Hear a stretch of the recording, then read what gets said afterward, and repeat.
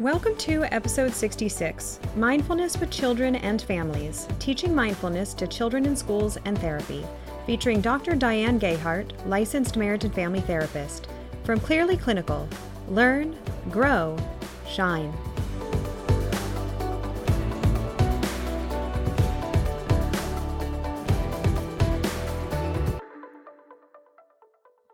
Hello to our listeners. I am very honored today to be here with Dr. Diane Gayhart.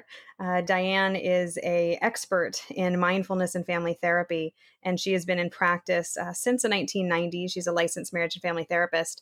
Today, she's going to be joining us to talk about mindfulness with children and families and teaching mindfulness to children in schools and therapy. This is really one of her passions, and we're delighted to spend this time with her. Diane, welcome. Please tell us a little bit about you and your background. Thank you. Thank you so much for having me. So I'm a professor in family therapy at California State University, Northridge, and I have a private practice in Agoura Hills, California. It's all sort of in the LA area. And I have two young boys. And so I have been doing mindfulness personally for years, in my practice for over almost 2 decades, actually. I actually started working with mindfulness very early in my practice. I guess maybe this might be a good place to actually reveal that before I got my doctorate in marriage and family therapy, I actually started a doctorate in to be a Tibetan Buddhist scholar. So I didn't finish it, so I don't have 2 doctorates, but I did study Buddhist texts in the original Chinese and Tibetan. I can't read that anymore, but I did at one point, and I studied Buddhism actually quite a bit before I came into the field. So I really entered the whole field of mental health from a very East Asian philosophical perspective. And I think that's one of the reasons I was so drawn to the systemic and postmodern ideas in family therapy, because they're actually very close to the Buddhist psychologies. They're deconstructive philosophies. Wow, that was hard to say. So yeah, I guess that's a little bit about who I am. I also actually write quite a bit in the area of marriage and family therapy, as well as general counseling and psychotherapy theories. And I have several textbooks, such as Mastering Competencies in Family Therapy and Theory and Treatment Planning in Counseling and Psychotherapy. So that's some of what I do. Thank you again for being here. I can hear, even as you speak about it, how passionate you are about mindfulness. Tell us how you found yourself on that track and going the direction of studying the kind of Buddhist perspective. Sure. So, as I mentioned, I certainly came into the field thinking about human suffering from a Buddhist perspective. And so Buddhism, in the majority of Buddhist literature, isn't so much about religious or spiritual things as much as it is how do we understand and alleviate human suffering. And obviously, most of us know that the Buddhists use a lot of meditation to address human suffering. And the real what's happening in mindfulness and meditative practices, there are many things happening, but one of the main things happening is that you begin to develop the ability to watch your mind in action, watch how the thoughts arise and the emotions arise. And you begin to get this observer's perspective that's actually described in lots of different schools of philosophy, even in the West. And it's getting this space between yourself and your thoughts, and is where you creates the ability to, instead of just react to things, you can choose your responses. And so very simply put, I think that's one of the reasons mindfulness in particular has been looked at and used by mental health practitioners. And yeah. That kind of brings me to my next question. What is mindfulness? Okay, there's actually a lot of misperception and misunderstandings about mindfulness.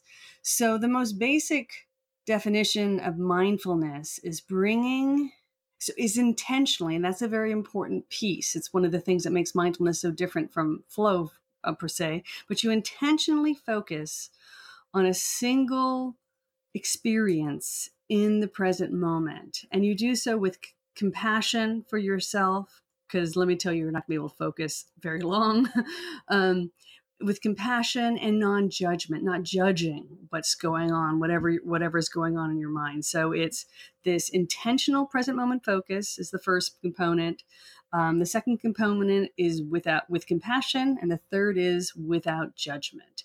And so it's just bringing your awareness to anything intentionally in the present moment.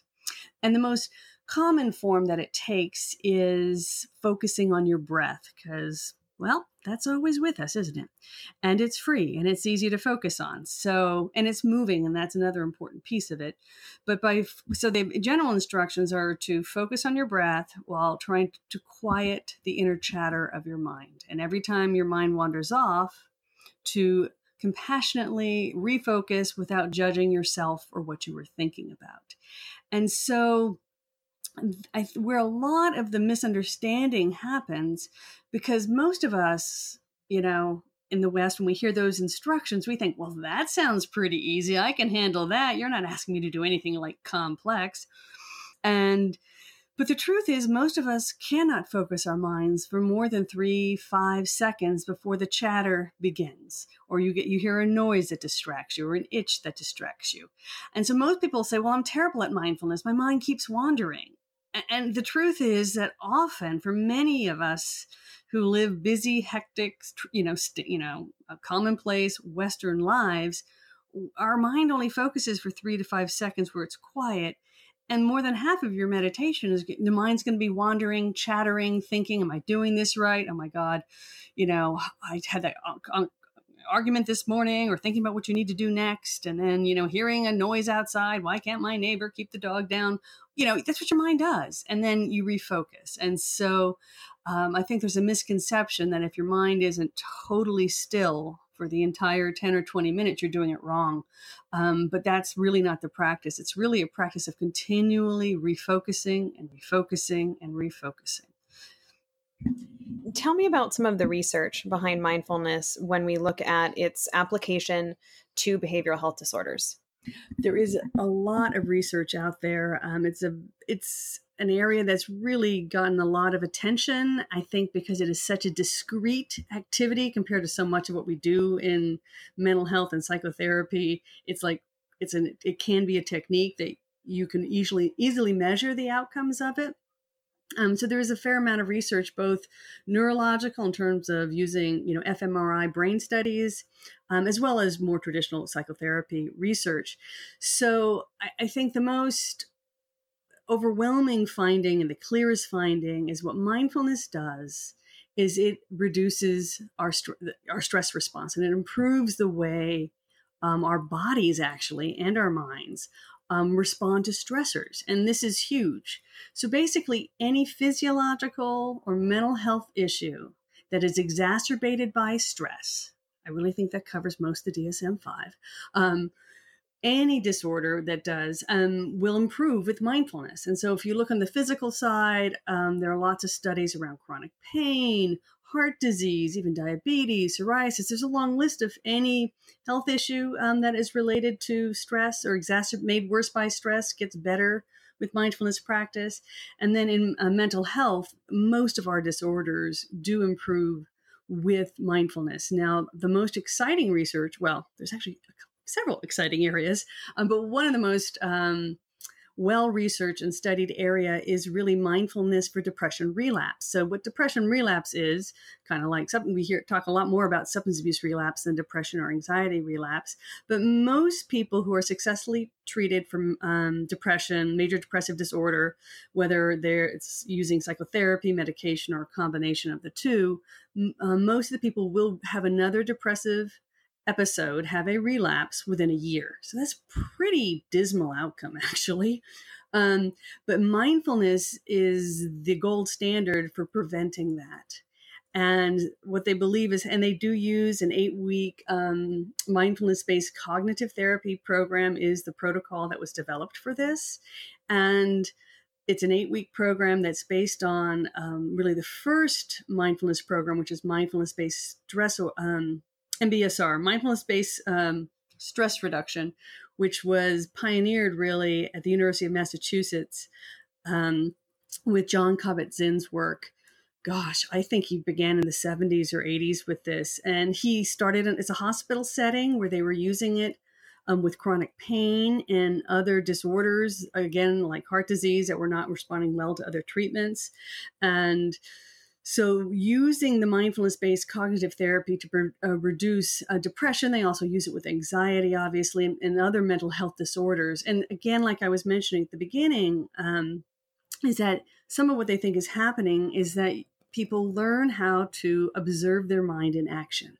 And what we hypothesize is going on is that people who have been depressed and go through this mindfulness-based cognitive therapy, when depressive thoughts or anxious thoughts start creeping back in, or even with OCD, obsessive thoughts start creeping back in, you notice it sooner, and you're able to take evasive maneuvers to kind of to make sure you don't slip back into a full depressive episode. So that's one of the thoughts. So mindfulness is really, for the majority of clients we work with, learning mindfulness helps reduce the chances that they're going to relapse, because you're able to observe emotions and thoughts that they, hopefully identified in psychotherapy with you as being problematic. They can see when they start creeping back in and do something different. So that's another major area where they're using mindfulness is with ADHD and ADD. And mindfulness is identified as one of only 2 potential kind of corrective interventions to help correct some of the brain issues in mindfulness. And some of the brain issues that they hypothesize or talk about is that it's actually the prefrontal cortex is under stimulated. That's why we give kids and adults stimulants for this disorder. And what mindfulness can do is it can help actually kind of thicken the neural connections, or this is what's hypothesized, between the prefrontal cortex and the stress response limbic system of the brain that tends to be more overactive. So again, so that you can consciously choose to focus. And if you think about it, mindfulness is practicing focusing. So anyone who's got issues with focusing, such as an ADD or ADHD, if you practice focusing, neurons that fire together, wire together, you're going to be practicing the skill that you want them to have. Thank you for covering some of that research. Now, looking specifically into its application with children, just like you talked about with ADHD, what's some of the research about working with children using the tools and skills involved with mindfulness? So using mindfulness with children is obviously a newer area of implementation, but there's been a lot of energy and excitement around this. And actually in Canada, there is a lot of work using mindfulness in schools with kids, as well as in the States. And so the general findings are that mindfulness has a very similar effect size, slightly smaller with children than with adults, but it is a viable intervention to use with children. And again, very similar to what the findings with adults, it helps with focus.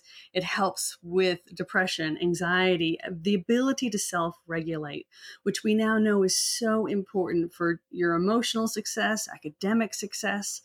And so this is where some of the excitement comes in, is that it's a very concrete way to help teach kids how to self-regulate and how to focus if they're struggling with those issues. You mentioned a little bit kind of the neurophysiology, especially in its application for ADHD. For mindfulness in general, how can we as practitioners use this information to support children, and especially younger children, kind of in the development of emotion regulation and focus? How does the neurophysiology come into play with the use of mindfulness? Okay, so I'm going to share with you a learning technique that Dan Siegel uses to teach about the brain and mindfulness. And this is something that's better done with video. So I do have a website that is called mindfulschool.net. That's mindful, mindful, school.net, net, where you can see me do this in a classroom and what it actually looks like. And unless you're driving, I want you to pick up your hand and I want you to fold your thumb kind of across the palm of your hand and then put your fingers over your thumb. So it's the type of fist you were probably told never to hit anyone with because you would break your thumb if you punched someone. So this is not a punching fist, but this is your handy model of the brain, as Dan Siegel calls it. And so And I'm going to give you kind of the simple child version that I use. So basically, your wrist represents the brainstem, and of course, it's a very general, not scientifically oriented, but more of a teaching oriented model of the brain. The brain is more complex than this, but you get enough to the kids that they understand, and actually for adults too. So the brain is the wrist represents the brainstem, and that is what keeps your heart beating, your lungs breathing without any conscious control over it. So it's a very old part of the brain. Your thumb, that is underneath your fingers, represents the limbic system or the stress response, which I think many of us have been talking a lot more about as we understand it better in recent years. And then the prefrontal cortex represents is the part of the brain where we have language, executive decision making, empathy, a lot of what we think of as human, what we think of as ourselves. And so when I'm working with kids, I call this the smart part. And then to kind of teach the concept of what the stress response is. So when your brain perceives a stressor, whether it's physical or emotional, what happens is, especially depending on the strength of the stressor, your prefrontal cortex goes offline, and that is called flipping your lid. So if you've still got your hand in your brain position, you're going to lift your fingers up and keep your thumb kind of folded over your palm. That's called flipping your lid. And the kids really get this concept, as do adults and their parents.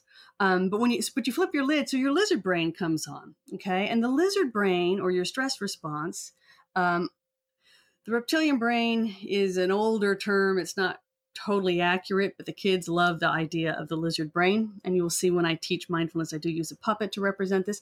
This lizard brain, though, is amazing at keeping us physically safe against a life-threatening danger, such as a bear, saber-toothed tiger, because your prefrontal cortex is just way too slow to keep you alive if there is a bear or a snake that you're worried about actually attacking you. And so that's why it has to go offline, because you don't have time to think through your best exit strategy when the bear's standing over there. You need to fight it, you need to run, or you need to freeze, hoping that it doesn't actually see you. And if you think about freezing, it actually uses a lot of muscle to actually you have to tighten your muscles and not move. And so what happens when your stress response goes off, as many of you listening to this know, but I'm just going to say it just to remind you, is that you get the blood goes from your extremities to your muscles. So you can run if you need to, fight if you need to, or freeze if you need to. Also, if a bear is about to eat you, you don't need to reproduce or digest your lunch or fight off a virus because a bear is about to kill you. So your digestive system turns off. Your immune system is not on full speed, and your reproductive system is not on full speed because you don't need those if a bear is about to eat you.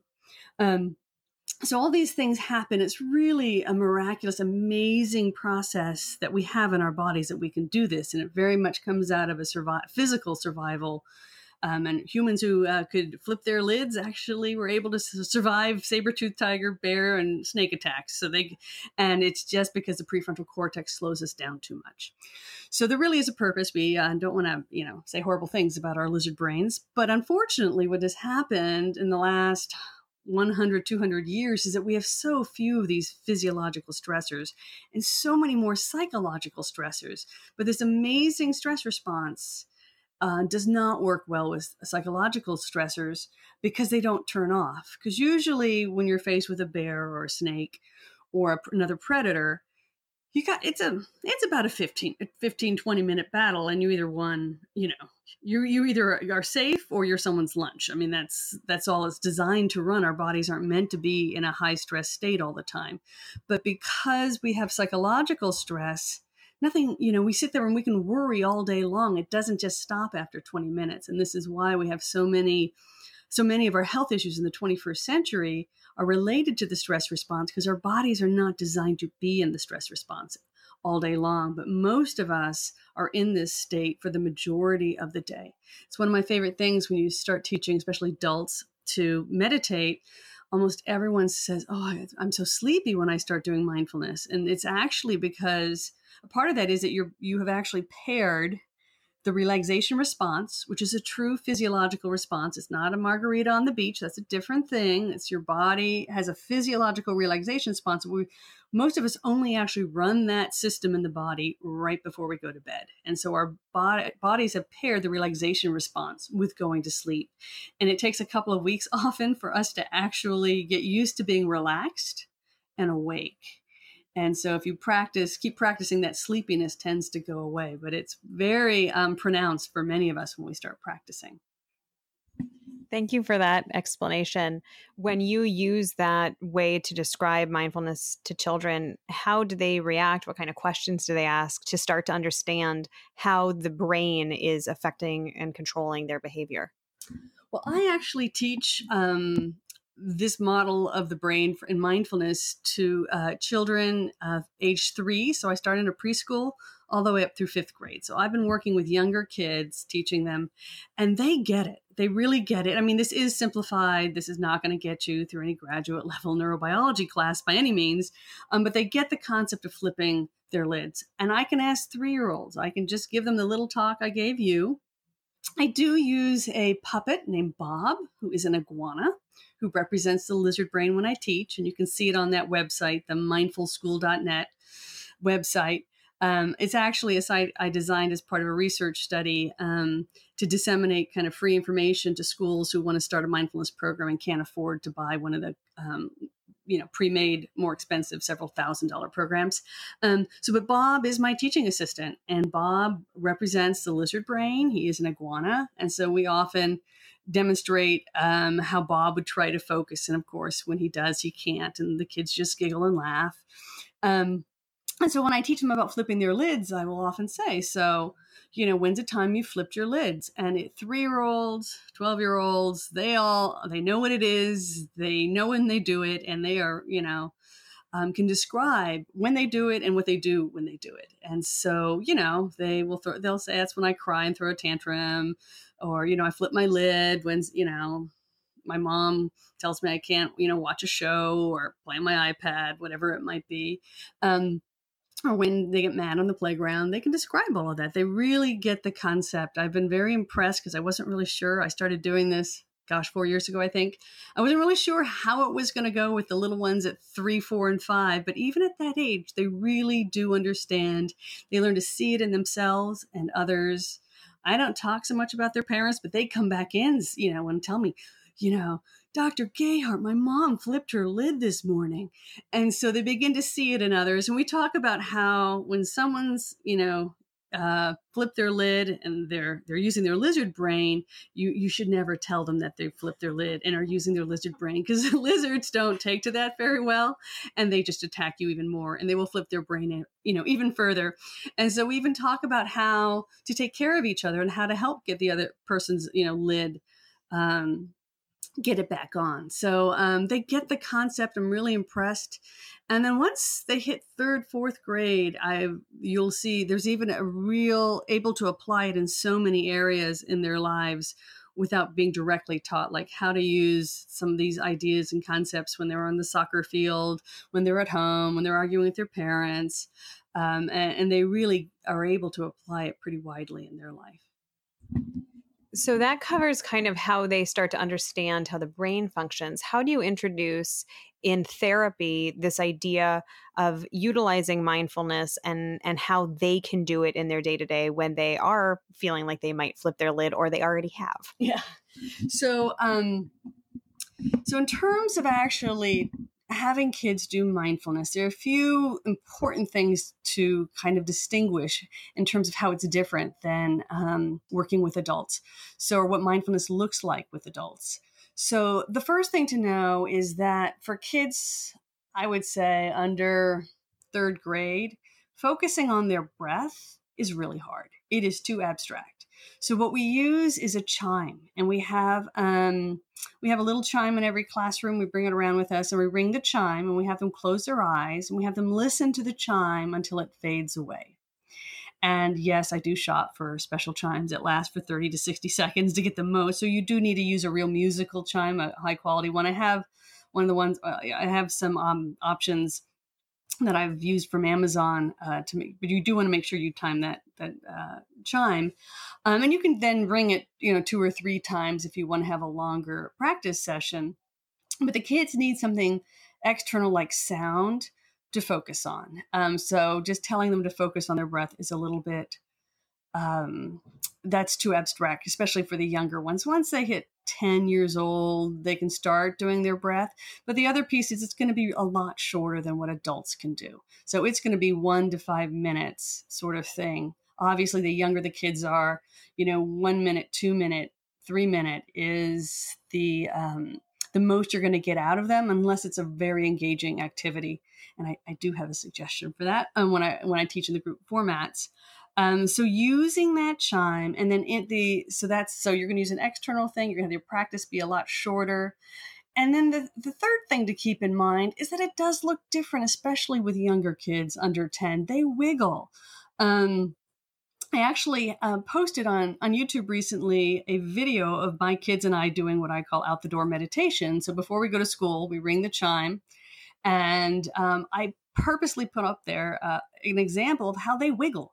Like adults, when our minds wander, we just think. But kids, when they lose their focus, their bodies start moving, especially boys. Boys more so than girls, and the younger kids more so than older kids. But their bodies start to move. That's how they lose their focus. So yes, they're going to wiggle, and that's okay. And yes, there is, I do it in classrooms. So yes, there's often a kid who will goof off, and that's okay too, because it's, you want them to just refocus. So they wiggle and then they stop wiggling. Or maybe sometimes if it's a class situation, you got to, help them. But that's part of the process, because it's the refocusing is where I think we get the most benefit psychologically. So that's another important point, I think, to remember, but whether you're teaching adults or children about mindfulness, is the goal in terms of getting the psychological benefit is not to have long periods without thought. I really do believe that's very important when you're going for spiritual. You want to have spiritual development come out of your mindfulness. Those long periods of silence really help. But if you really want to be managing, ADHD, depression, anxiety, it doesn't matter how long the focus is. What matters is how many times do they have the refocusing. And so every time they refocus, there is a new neural firing between the prefrontal cortex, limbic system to calm it down. And you're helping to rewire the brain so it becomes easier and easier to refocus. Now, I don't use an fMRI machine to see how, what's going on necessarily in my clients' brains, but or my students' brains. I have my students who are marriage and family therapy in students, that within about 2 weeks, most of them really notice a substantial difference in their ability to not overreact, to calm themselves down, and to not have their stress response easily triggered. So within 2 weeks, and the general recommendation for adults at least is 5 minutes a day, 5 times a week. It's what I use with teens too. I try to really have them put it into their everyday schedule. But you do see those benefits, and it's really coming from the refocus. And so a lot of people stop meditating because they feel like, oh, I'm not good at it. I'm always distracted. I'm like, that's fine. As long as you refocus, I don't care, how often you refocus, it's great. And to really see that as the main purpose of what they're doing to get psychological benefits. When children are feeling big feelings, Mm-hmm. and I have my own 4-year-old at home, so I've seen those big feelings. Yes. How do you recommend that therapists support parents in understanding how to help kind of calm their children and utilize techniques that are user-friendly for parents to implement, but are also user-friendly for little kids? I know for me, knowing quite a bit about mindfulness, it is really difficult to get a 3 or 4-year-old to connect to breath. Yeah. And if you don't have a chime handy, what do you think parents can do to implement this on their own level in a way that is easy for them? Mm-hmm. Well, with kids, you're rarely gonna get a kid to practice mindfulness, or an adult for that matter, once they flip their lids. Once you flipped your lids is not the time to practice mindfulness. Mindfulness is a preventative. It is something we try to have teachers ring it 4 times a day. This chime, they get 4 minutes of mindfulness practice in a day, better than most adults who try to get their practice in. And so you're helping to strengthen their neurological ability to self-regulate. And so that's what the practice is. It's not used during the tantrum. However, for parents, I really encourage them to practice mindfulness. Again, they practice mindfulness so that when your child has a meltdown, you have the ability to keep your lid on and not flip your lid. Because if a parent, or a teacher for that matter, and I think all preschool teachers know this because I've talked to them, they're like, yes, we know exactly what you're saying. But if a parent or teacher can keep their smart part on, their ability to calm a tantruming child is significantly improved. Once a parent flips his or her lid after the kid, because the kid has flipped, his or her lid, you've got two, screaming lizards at each other. And so it's really not very effective. And there is some evidence, some research, again, this comes actually from Dan Siegel's work, that talks about relational attunement, and that it actually happens to some degree at a neurological level. So if you can keep your smart part on, your child is a much better chance, if they can get in sync with you neurologically, that you can help them put their lid on. But if your lid's flipped, no one's lid's getting on for a long, long time. So it sounds like the importance of trying to implement these things, not only with kids that we might see as child therapists, but then also taking it the extra step, talking to families about what's a reasonable expectation and ways that they can help themselves keep their lids on and engage their smart part so that they can be mirroring for their child a calmer response to a stressful situation.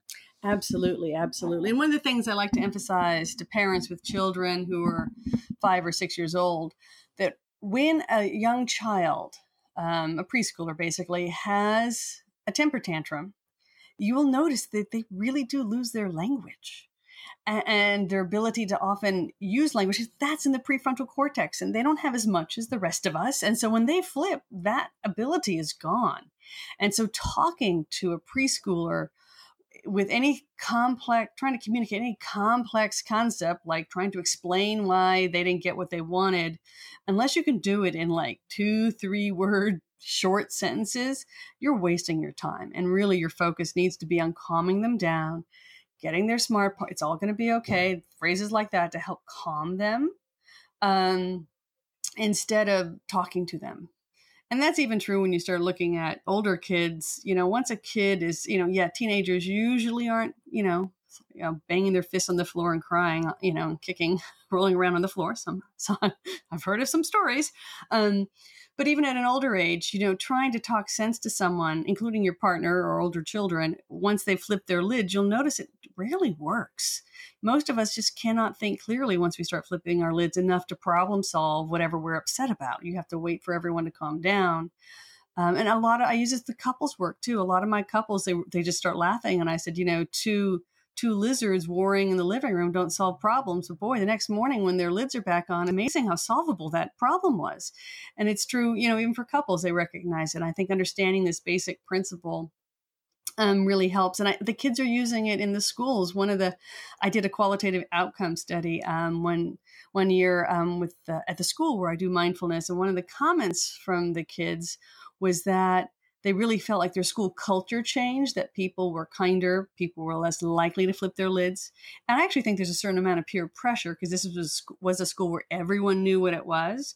And so now they knew what flipping your lid was and what it looked like. And my guess was that there's a certain amount of pressure to not do it. And certainly when it happens, people tended to be kinder with one another because they knew they would make the problem worse. I really appreciate looking at it that way. I know, so different experts, different theorists call it different things. So we have, the Gottmans calling it physiological flooding. We use lots of different words to describe that same phenomenon.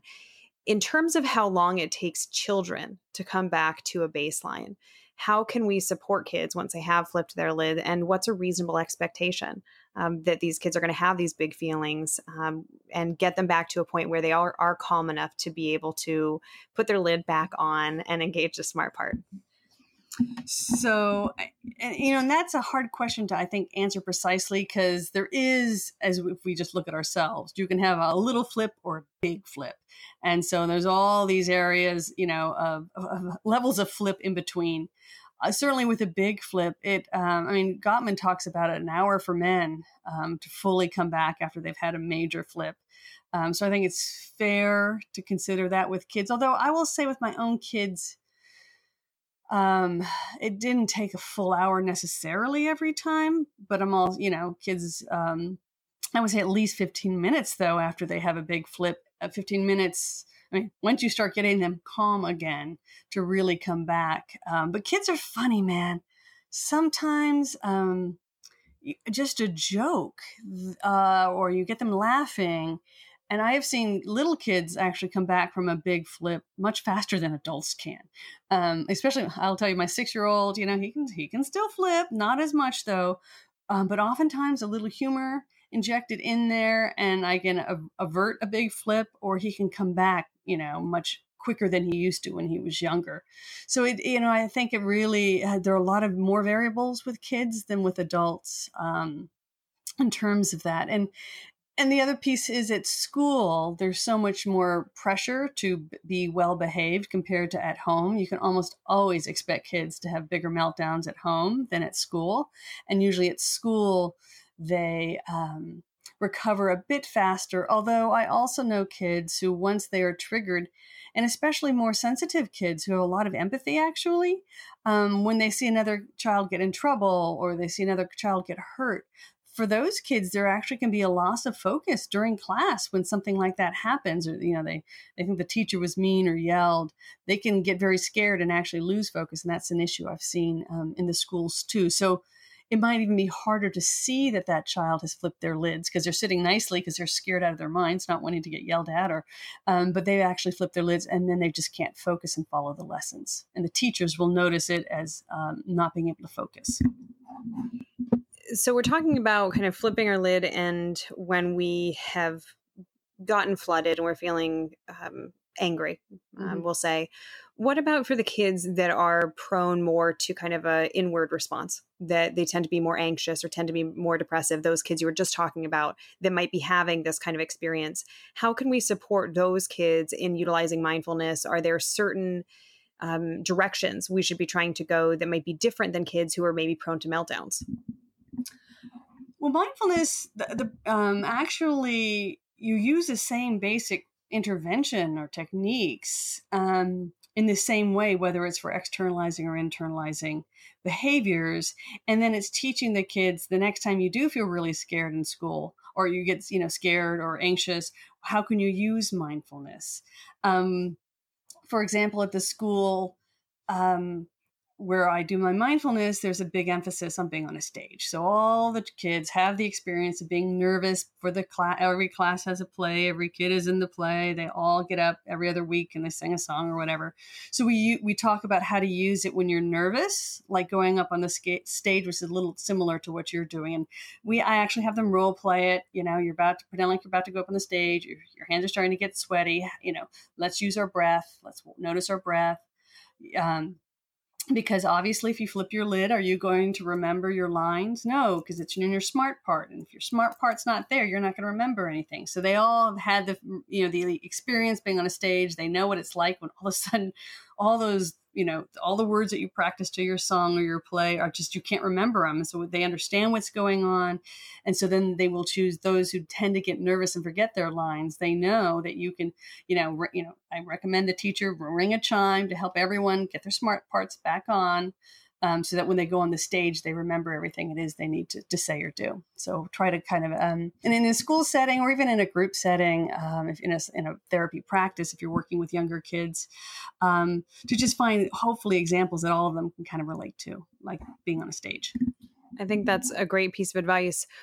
In addition to focusing on breathing, what are some other ways that you've utilized or have encouraged people to use for calming themselves down when they are feeling anxious or depressed for kiddos that maybe are not as good at focusing and they don't have something available like a chime or a whistle or a song?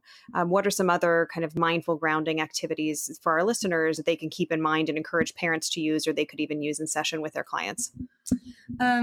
Well, the chime and the breath are the two I use the most. With little kids, for the breath, I will have them put their hands on their belly. And if I have the opportunity, I actually have them lay on the floor to do this. And you can put a little stuffed animal. It's called rocking the baby to sleep. But also, and every day, if they're on the stage, we talk about just focusing on your breath or putting your hands on your belly and feeling the movement there. Again, just trying to find something in the moment that is concrete. I do eating exercises with them. We have them mindfully eat fruit. So that's another way to do that. And the kids seem to often find their own ways of doing things.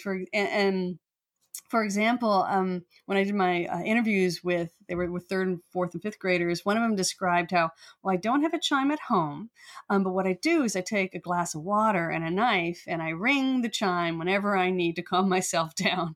So they know that anything that makes that kind of like a chime sound, they can use to focus on.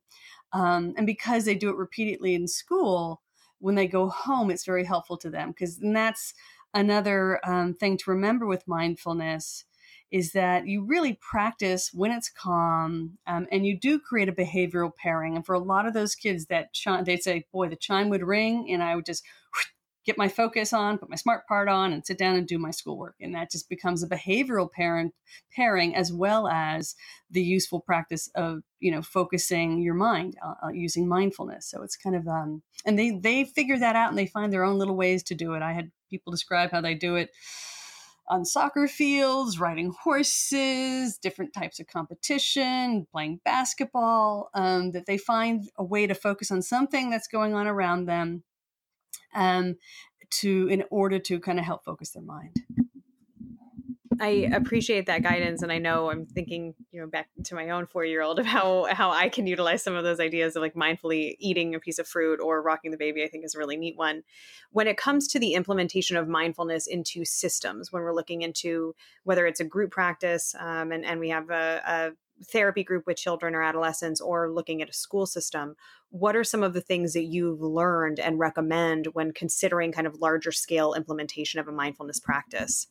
One of the things you'll notice if you actually look at the mindfulness literature, if you're teaching the practice of mindfulness, it's almost always done in a group setting. It really is easier to learn in a group setting. I think part of it is in Western culture, the idea of sitting in a quiet room by yourself, eyes closed, to focus on your breath and do nothing else and trying not to think and quiet your mind, that just sounds like torture to most of us. And most of us know, it would be quote unquote good for us, but to slow yourself down and do it, most people don't keep up a practice unless there's a social group that's doing it with them. And so I think it's just to remember that. So what I learned in terms of implementing in a school system, if you have the whole school on board in some way, and the teachers, need to be involved, the administrators need to know what's going on, the parents need to have a sense of what's going on. And it really can shift the whole culture, but it is a whole system-wide cultural shift for it really to be meaningful to the kids. And similarly, if you've got children in a private practice and you're wanting them to, use mindfulness, learn mindfulness to address ADHD or depression or anxiety, the family becomes the group. And so I actually have found mindfulness easier to get people to really do it, that having the family do it as a whole rather than the individual teenager or the individual adult.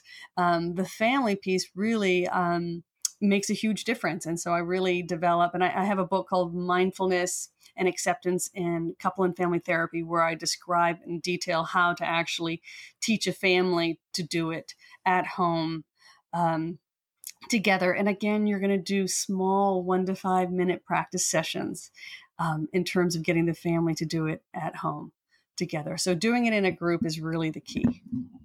Can you give us some examples of encouraging family mindfulness and how you recommend families do that? Because I can see in our practices how helpful that might be. Because I know for me, when I've talked with parents or families about mindfulness, it feels really out of reach. It feels like this other thing that's on their list of things to do, in addition to signing the permission slip and making sure that the soccer stuff is clean for tomorrow. It's another thing. How do you introduce that? What kind of language do you use, and what kind of specific interventions do you recommend? Yeah, I'm a mother of 2 young boys. So man, that list, I know the list you're talking about. And what I tell parents, and normally parents who come to me, they're often wanting their kids to not go on an ADHD medication. And so they're highly motivated. That really helps. And then you make it really doable and simple. And that is, I think, people's kind of stereotypes and expectations of mindfulness are way off. And it's like 60 seconds before you go out the door. It could be the 60 seconds, while you're warming up your car, or, everyone's buckling, they're all buckled in the car. You take 60 seconds before the car moves before you drive to school. And you just tell yourself, you know what? Your kids will be 60 seconds later to school. And you know what? That's okay. It's not going to ruin their educational career. It's not going to ruin, their opportunity to go to, big colleges. But taking that 60 seconds really changes and has a profound effect in terms, especially if you're doing it in the elementary school years, in terms of the stress, managing stress there forward. And as most of us, are probably aware that the rates of child and adolescent mental health issues has doubled in the last decade. It's correlated with the rise in social media use. But now 50% of American youth are going to have a major mental health disorder before they turn 18. And as we also know, the suicide rates are going up anywhere 30 to 50% for youth. And so these are very scary statistics. And taking that 1 minute is kind of like a little bit of an insurance plan to help your kids have resources to do so. And so, unfortunately, my kids and we walk to school. So I actually found, and it was hard for me to get it done when I was trying to get them out the door. Because literally you're like, okay, where's the water bottle, or this, or that? Did you get your homework? Oh my God, where are your shoes? Oh God, my kids, I don't know what I tell you, I have a bin at the front door, another one when they come in the garage, the car. Their shoes, their shoes are always lost. It is like a miracle to me how these children can lose their shoes. So I've lost my mind usually. That might be strong, but certainly my inner lizard is coming out. And so I would forget. And what I ended up doing is getting 3 little meditation poofs. They're like these little things you put your feet up on or a book on. But we have 3 little meditation cushions now. And I see them before we walk out the door. And I just tell myself, okay, we're going to be 60, 120 seconds late to school today, every day. And having that visual reminder really helps me. And I think it works so much better to have a place to do it. That was kind of special. And even for the kids to be more focused, having those little poofs for them to sit on. So I think creating a space in the house, or the other one is when everyone's strapped in the car and you're in control and you just don't go into reverse or start the car until you do your 60 seconds of mindfulness. To just build it into the routine. You can put reminders to ding at you on your phone if that helps you to remember. But, and certainly after you do it for a couple of weeks, the kids will remember. But I will tell you, my kids now, they use mindfulness at times spontaneously, even my little 6-year-old, to calm himself down. When they are building houses in Minecraft, they will often build a meditation room. When they do imaginary play, especially if I'm in part of the game, there is often a meditation room in whatever fort they make in the wilderness, or wherever we're at. It is part of their world map now, meditation as a way to calm yourself down. I will tell you, I do have a book coming out called A Mindfulness for Chocolate Lovers. It's coming out in September 2019. I'm very excited. It's my first popular book. But my youngest child, who really does love chocolate, he will do chocolate meditation. It's one of the techniques in the book. It's eating meditation all the time. So every time he gets a piece of chocolate, he eats, Mom, I'm going to meditate. And he takes his chocolate. And sometimes he'll do it with fruit, because we do that at school. He'll take it and he'll just eat it really slowly. And he's so into it.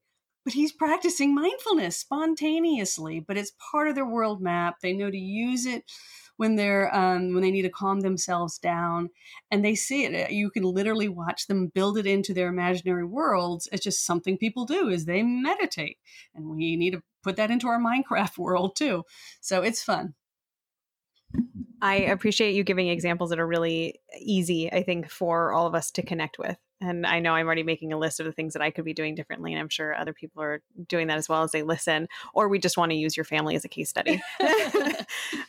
So when it comes to supporting teachers in the implementation of mindfulness, how do you recommend that schools build it into the curriculum? Is it something that's done at the beginning of the day, at the end of the day, both? Is it when they're heading into a quiet time activity or before they leave for recess? What are some of the kind of pieces of guidance you have for school systems when we have these school counselors and clinical counselors listening that are working outside of the direct service, but in the larger system like that?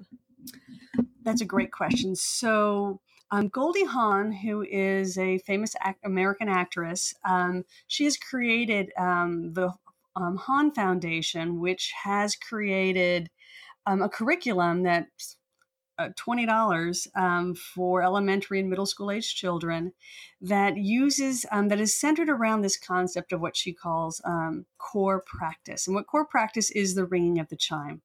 And the concept here is that you teach the kids about mindfulness. I come in and do either a 6 to 8 week for 15 minutes. I go into every classroom and we teach the kid a different lesson teach the children different lessons about mindfulness and introduce the concept. We also have a separate workshop for the teachers where we teach them about mindfulness and what it is. So everyone kind of knows what it is.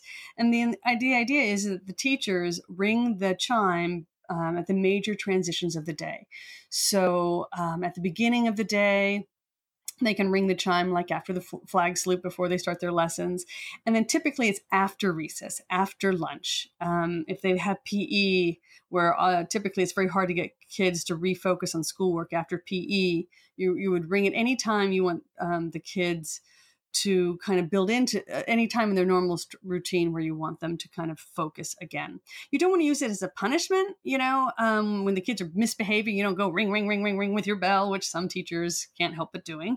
You want to have it as just a practice that's built into the school routine, and anywhere from 3 to 5 times a day. I mean, you have the issue if you don't have a teacher who has buy-in, it may not happen in his or her classroom every single day the way the program is designed. At the school I go to, every teacher has to have me, and I have a team of 3 graduate students and myself who go into all the rooms and we teach the curriculum. They have to have us come, and they're encouraged to use the chime throughout the day, but they are not, their job's not in jeopardy if they don't. And so that's part of it too. But still, I think it's ideally done where at some level it's happening for the whole school culture, because the children who are going through this and they're getting it every year. So I had to keep it fresh and, each year. But as they go through this every year, they get that concept of how to use mindfulness to calm down before they get to middle school, or how to help them focus. And it's really impressive. I mean, not every kid loves it either. It's not for everyone. But I would say the majority get something pretty meaningful out of it and really find it useful as they move forward going into middle school. Some of the reading that I've seen, or some of the literature, I should say, recently that's talked about mindfulness when implemented in school systems has pointed to better test scores, lower rates of mental health disorders, fewer incidents in the hallways, things like that. What's some of the other stuff that you've seen come out of your work, or from the research of how impactful this can be when we implement it on a larger scale? Yeah, there are definitely reports that, test scores are going up. Kids are able to focus better and longer. There are fewer behavioral problems, that the social climate improves. Kids are nicer to each other. And it was interesting in my study, because I did a qualitative piece where the kids were reporting when they would have play dates with friends who didn't know how to do mindfulness, they would teach them the handy model of the brain and what flipping your lid was and how to do mindfulness, or if their siblings didn't know. So they actually really saw it and used it to resolve conflict. One of the biggest noteworthy sections in my qualitative study was most of the kids reported using mindfulness when their siblings were irritating. And they all would go on with pretty long, hilarious stories, quite frankly. It was one of the funnest qualitative studies I've ever done, interviewing like 10-year-old kids. But they talked about using it a lot with your siblings, using it with their parents so that they would, actually listen to their parents more, because they understood that they were flipping their lids when they weren't, obeying their parents. Or so they talked about it that way. And I think, as I mentioned earlier, that they really felt that the whole school culture became kinder and nicer to one another. There was one day I remember I walked onto campus. I was teaching mindfulness, and some students came running up to me. They're like, Dr. Gayhart, the other day in PE, so-and-so got hurt, and he flipped his lid, but we helped him put his lid back on. We walked him down to the office. So that's really now how they were understanding it. They could see that he was hurt, his lizard brain was out, and that they needed to help him get that lizard brain back on. And so they were processing not just, yes, my friend got hurt, but he's also emotionally triggered, and we need to help the emotional part. It's not just about getting a Band-Aid, it's also about calming him down. And so this is, I think, some of the ways that there's just more kindness, because they're more aware of what's going on emotionally with someone else, and they can see it now, and they understand, they have words for it, and they have a sense of what needs to happen. If only we could just will it into existence, that we would implement this in every single school. So for our listeners out there, I think we can kind of maybe make a list of some of the things that we've talked about today. So you've talked about using this kind of hand model of making a fist, folding your thumb in, and then using that model to exhibit the smart part that's on the inside, and then flipping your lid and how that kind of turns off the smart part. It's no longer there, and you're in the quote unquote lizard brain. What are some other takeaways that you really want our listeners to get? So when they're listening to this podcast, they're getting that recap and thinking, okay, here are the things I definitely can't forget. So yes, the handy model of the brain is very useful. It's an oversimplified, but very clinically relevant, clinically useful model. I ended up using the same language with adults because they get it.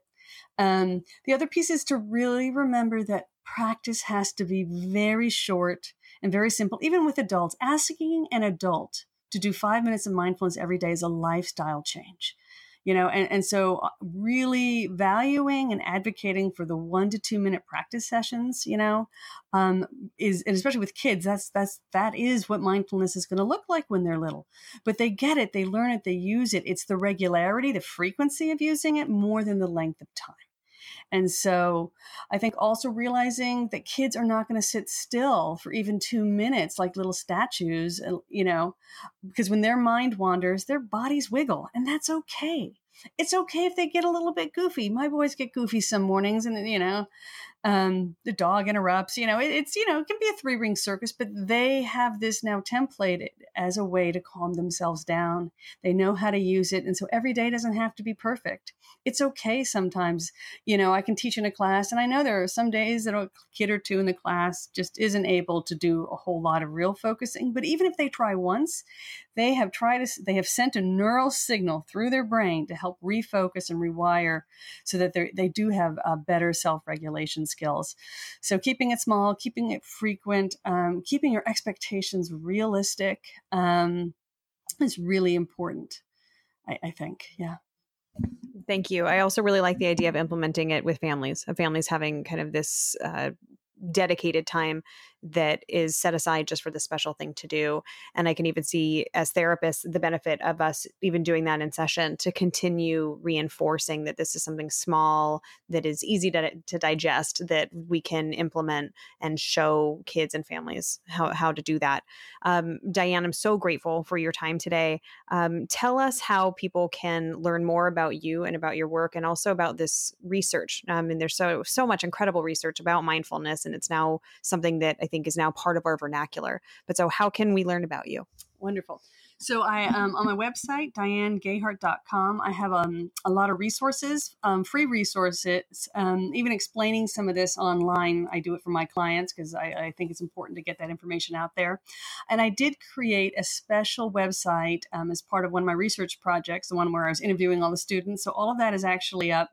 It's kind of the public dissemination of knowledge that I got from doing my literature review. And it is www.mindfulschool.net. And so it's mindfulschool, not plural, singularschool.net. And it's really it summarizes some of the research and goes into more detail of what I was talking about today. It has a step-by-step program for schools wanting to create a cost-effective program. And it actually does have at least 5 videos of the lessons that I do in session. So you can see exactly what my students and I are doing to teach mindfulness to kids, some of the techniques we use.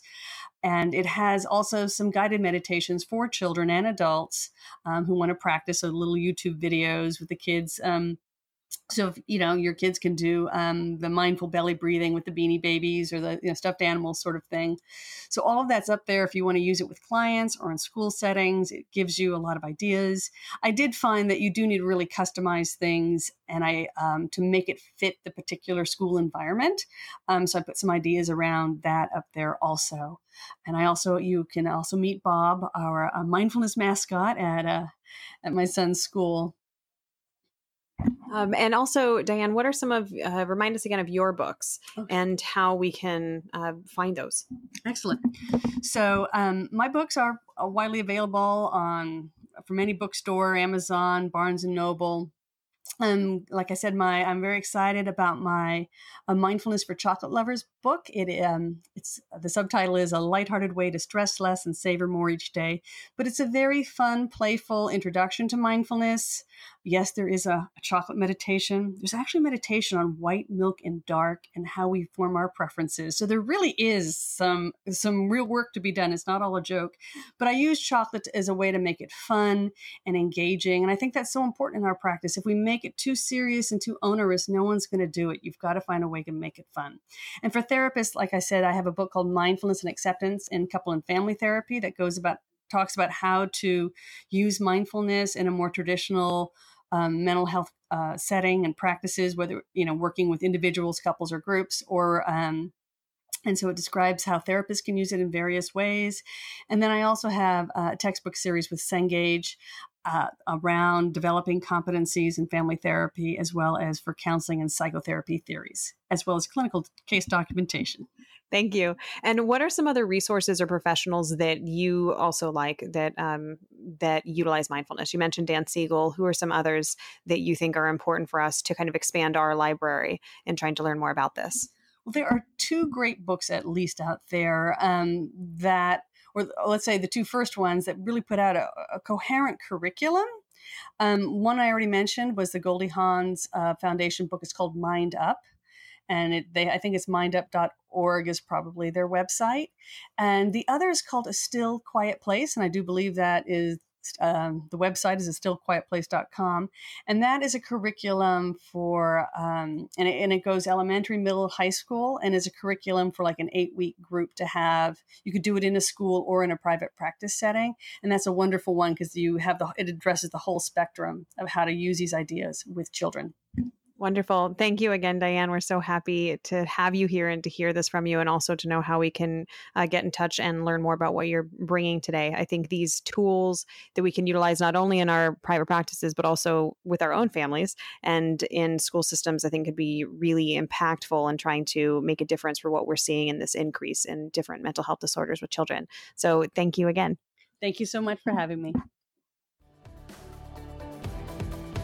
You've just finished listening to another exclusive Continuing Ed podcast by Clearly Clinical. If you like what you just heard and you need Continuing Ed credits, please visit us at clearlyclinical.com to check out our 1-year membership, where you'll have access to our growing library of Continuing Ed podcast courses. Clearly Clinical, where our goal is to help you learn, grow, and shine.